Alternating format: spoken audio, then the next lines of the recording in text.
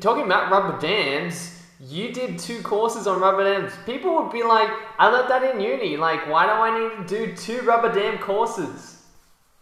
Yes. Just graduating, by the way. Like, that's what people will say. Yeah, yeah.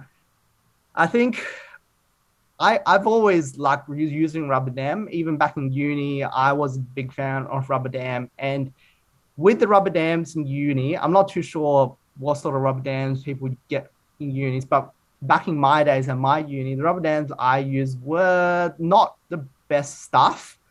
Didn't look good. The handling property wasn't good. It teared and ripped very easily.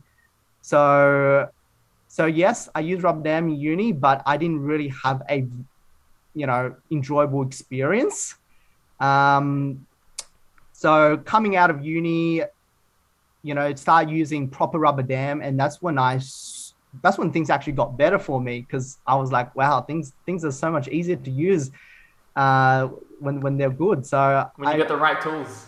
yeah, I really sort of enjoyed start using rubber dam, but the things that you learn in uni, some things, yes, you can isolate with the type of rubber dam that you were given, but some things you just can't isolate easily with the type of rubber dam you're given. So you don't really perform a lot of like you do simple isolations, but you don't tend to isolate teeth that are very difficult. For example, I never learned how to do I use the bond crowns under rubber dam.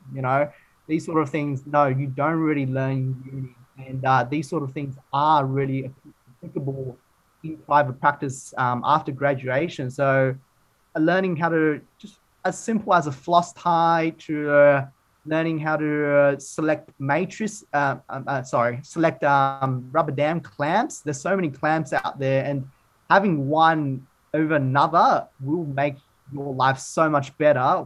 For example, when you're working on the most posterior tooth and you're doing a class two, you know, rubber dam clamps, the wings always gets in the way. You can't pop the sectional ring on. You can't seat the matrix fall you down. All these things will happen because in uni you learned how to use most rubber dam were had wings, had those little wings were easier to replace, but after graduation I learned there were wingless rubber dams and when to use them, when not to use them.